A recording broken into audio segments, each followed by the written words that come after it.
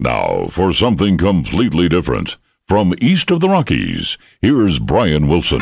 Ladies and gentlemen, boys and girls, and people of all sexes, especially those of you putting another coat of red paint on the debt ceiling, it's time once again to release the Kraken, also known in tiny concentric circles as the two and only, together again for the first time to provide your weekly minimum requirement of news and comment, the likes of which haven't been seen since the last issue of Poor Richard's Almanac, or the current issue of Mad Magazine. For our 3 new listeners, Brian Wilson's my name.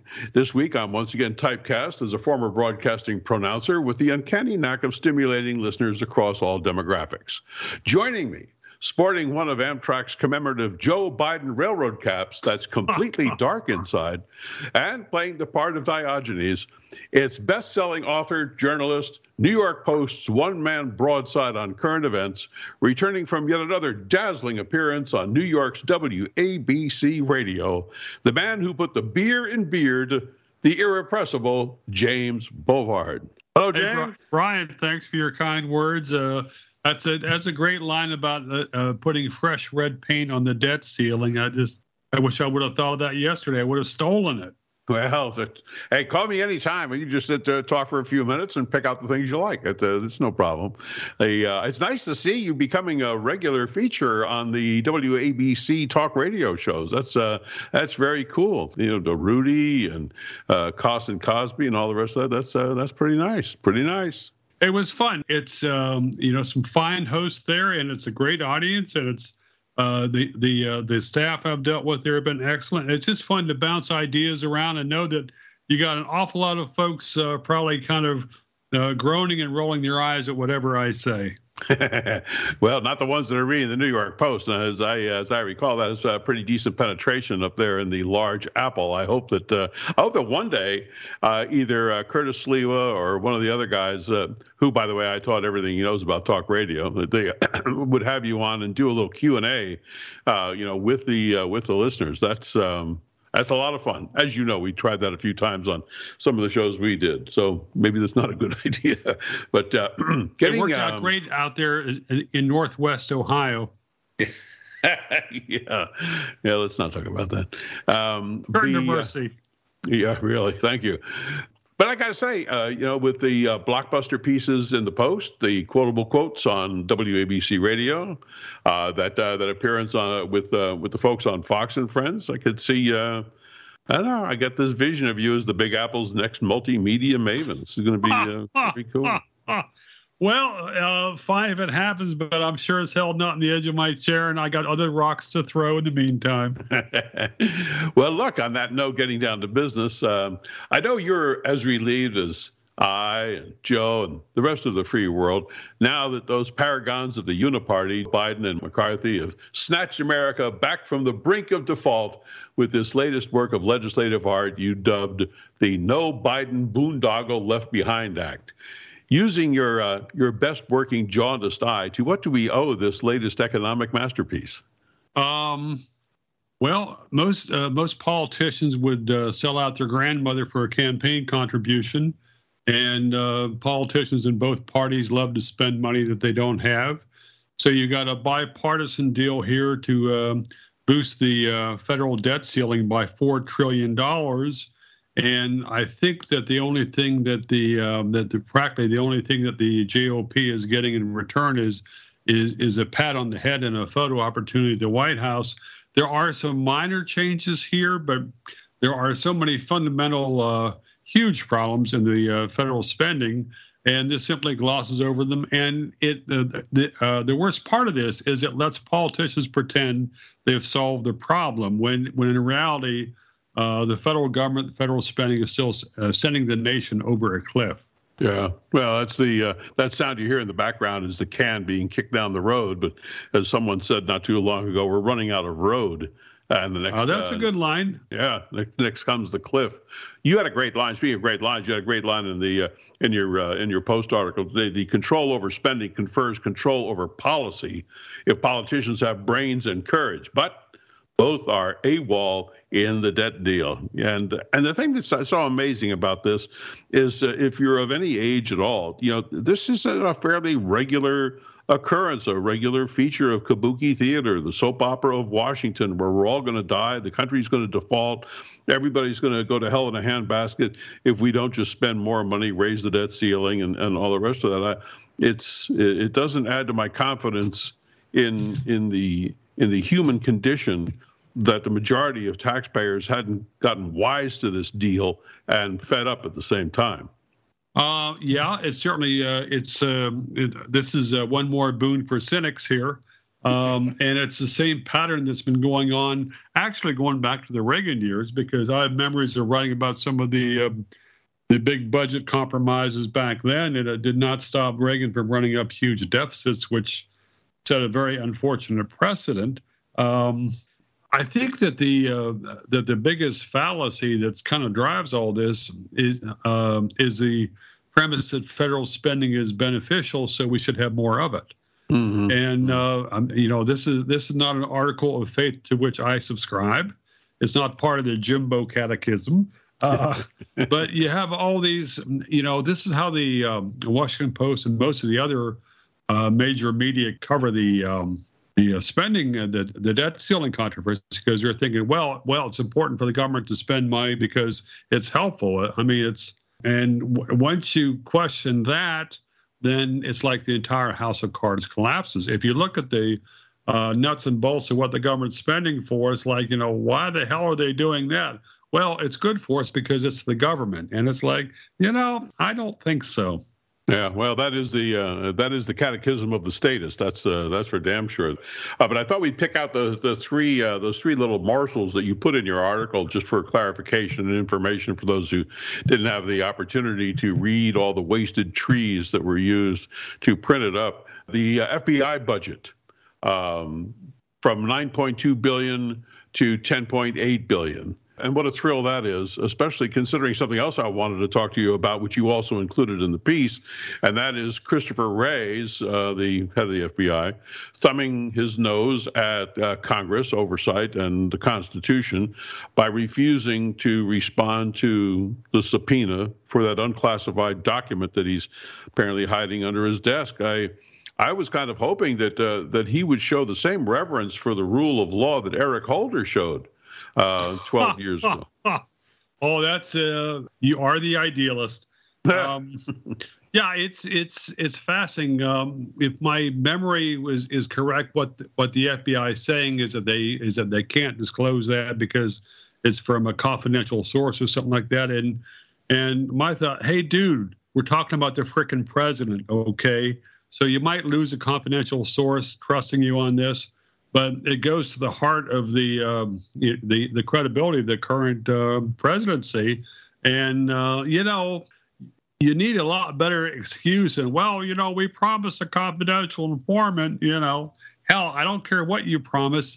This is an issue that goes to the heart of democracy at this point. So, however, Kevin McCarthy is threatening to file contempt charges against the FBI chief if he doesn't hand over this memo and perhaps other files on this. And it sounds really impressive unless you have any clue about how the federal government works nowadays. So he files a contempt charge, and who is going to enforce that? The Justice Department. Yeah, that's going to work out great. Yeah. Well, that's always been the case. I mean, every time people have become outraged at the actions of a Bill Clinton or a Hillary Clinton or a George Bush or anybody, any federal official who has thumbed his nose at the law, at the regulations, and so on, everyone says they arrest him, throw him in jail. That he's guilty of treason and littering and other horrible things. They never take it to the point of the logical conclusion that in order to do that, somebody has to go and arrest him. Well, who's going to do that? And even if they did get arrested, who's going to prosecute it? When it's the guy of the same party, like you pointed out, Merrick Garland's really going to get hot and bothered over this. And they've been sitting on the Hunter laptop for 4 or 5 years. It's ludicrous. And you would think people would get more outraged about something like that than the destruction of the rule of law and order and the Constitution and so on, rather than just the fact that, some scumball is out there running around loose. You also pointed out the IRS getting 98% of the $80 billion. So as Dan Bishop pointed out, as you quoted, instead of 87,000 more IRS agents, there'll only be 85,260, which I also heard a rumor they're going to be hired as janitors, armed janitors, so they can kind of move them in under the wire. Yeah, well, it's a good point that Dan Bishop made, and it's important for conservatives and Republicans to appreciate the moral victory here. I mean, it's a moral victory because the IRS is probably not going to get all 87,000 new agents and employees. So, you gotta take your victory lap where you can, and that's what Kevin McCarthy's doing. Uh-huh. Well, yeah, I'm happy for him. I don't know that that's necessarily going to be anything he's going to want to put on his resume. I haven't heard or read or seen, but there was an awful lot of rumbling going on there for a while from the Freedom Caucus that if this thing went forward, that there was going to be a groundswell of effort to vacate Mr. McCarthy's position as the Speaker of the House. Any thoughts or any rumors on that that you've heard, Jim? I've heard the same rumors and the same statements you have. I don't know how it's going to shape out. I mean, we should have a clear idea of this in a few days or a week. I mean, there was an awful lot of hot air that gets floated in D.C. So it'd be great if Congress could treat this agreement as a mulligan, like okay, it was a first swing and a miss, so let's do it over and maybe do it right this time. The House of Representatives passed a good reform bill a month or so ago, but that was basically tossed out the window.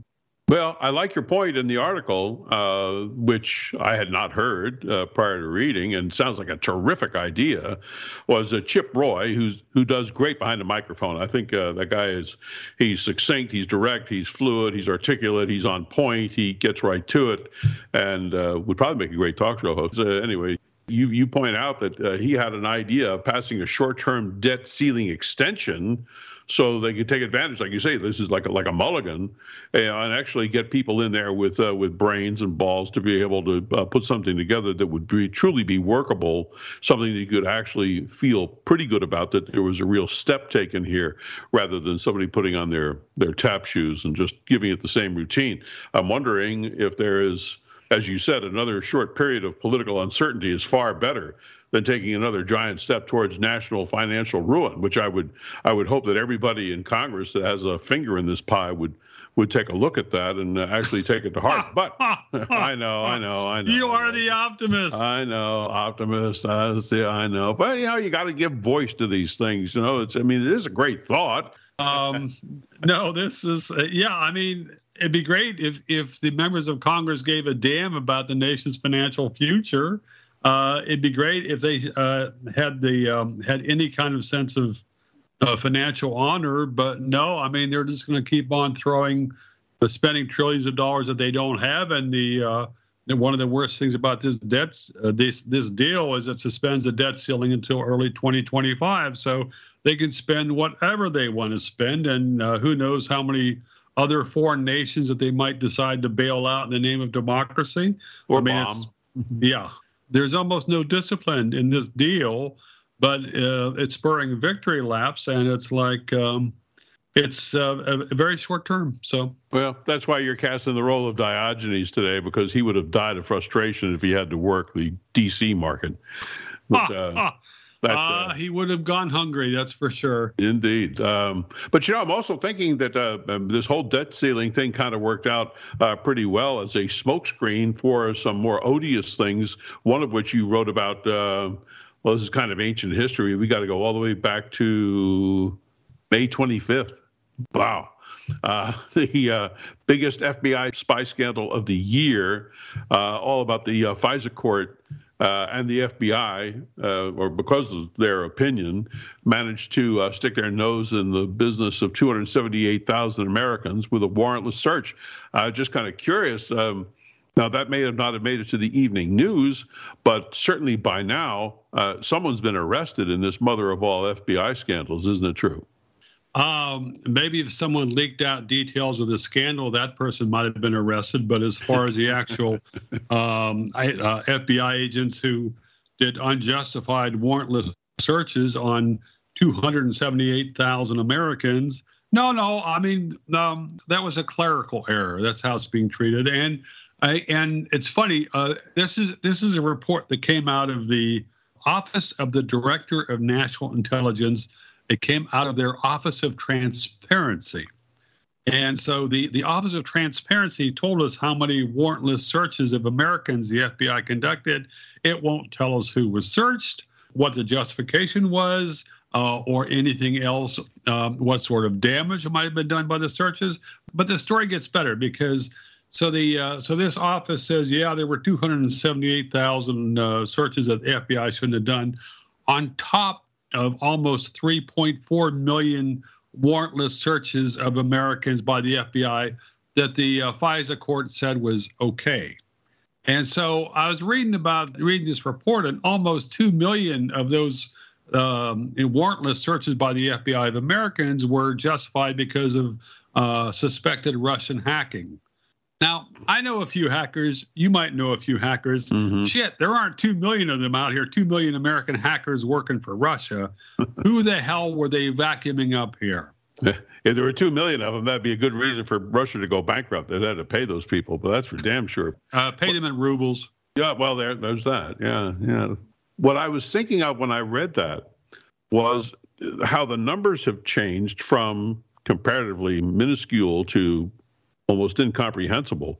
And correct me if I'm wrong, because you're the guy with all the facts. In fact, but I think we discussed this back when it was going on in one of our early conversations. There was a guy named Craig Livingstone, and he got caught or fingered, as the case may be, of having purloined some 9,000 files on various current and former bureaucrats, senators, officials, representatives, whatever, and they were very casually used and abused over at the White House. And that somebody found out about it, and there was a great big kerfuffle about it. And when it all was said and done, it was just chalked up as, like you just said, a clerical error. And nothing bad. Am I reasonably accurate on that? Yeah.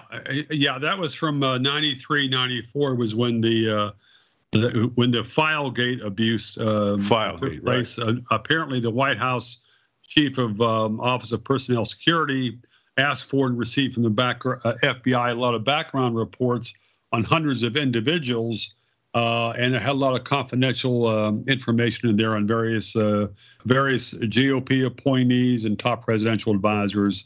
There was an uproar. He was forced to resign, and there was controversy that Hillary Clinton might have asked for and read the files.